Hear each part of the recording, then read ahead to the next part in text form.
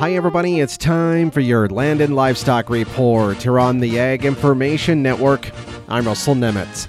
Well, hey, it looks like Mexico has offered to extend a deadline to ban genetically modified corn now until 2025 and says it's working on a proposal to overhaul its plan.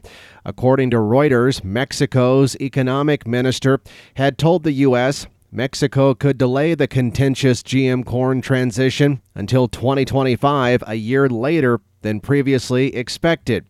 Mexico is crafting a proposal, it says, to modify and make clear the presidential decree, which is currently set to ban herbicide, glyphosate, and GM corn in 2024.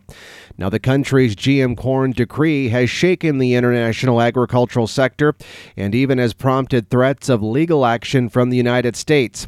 Mexico's source of about 17 million tons of imported corn. Last month, Agriculture Secretary Tom Vilsack said that the U.S. could consider steps under the U.S., Mexico, and Canada Trade Pact as a result. Soon thereafter, Mexico's president said he was seeking a deal with Washington, D.C., which could include extending that transition. So as the saying goes, I guess time will tell. For the Ag Information Network, I'm Russell Nemitz.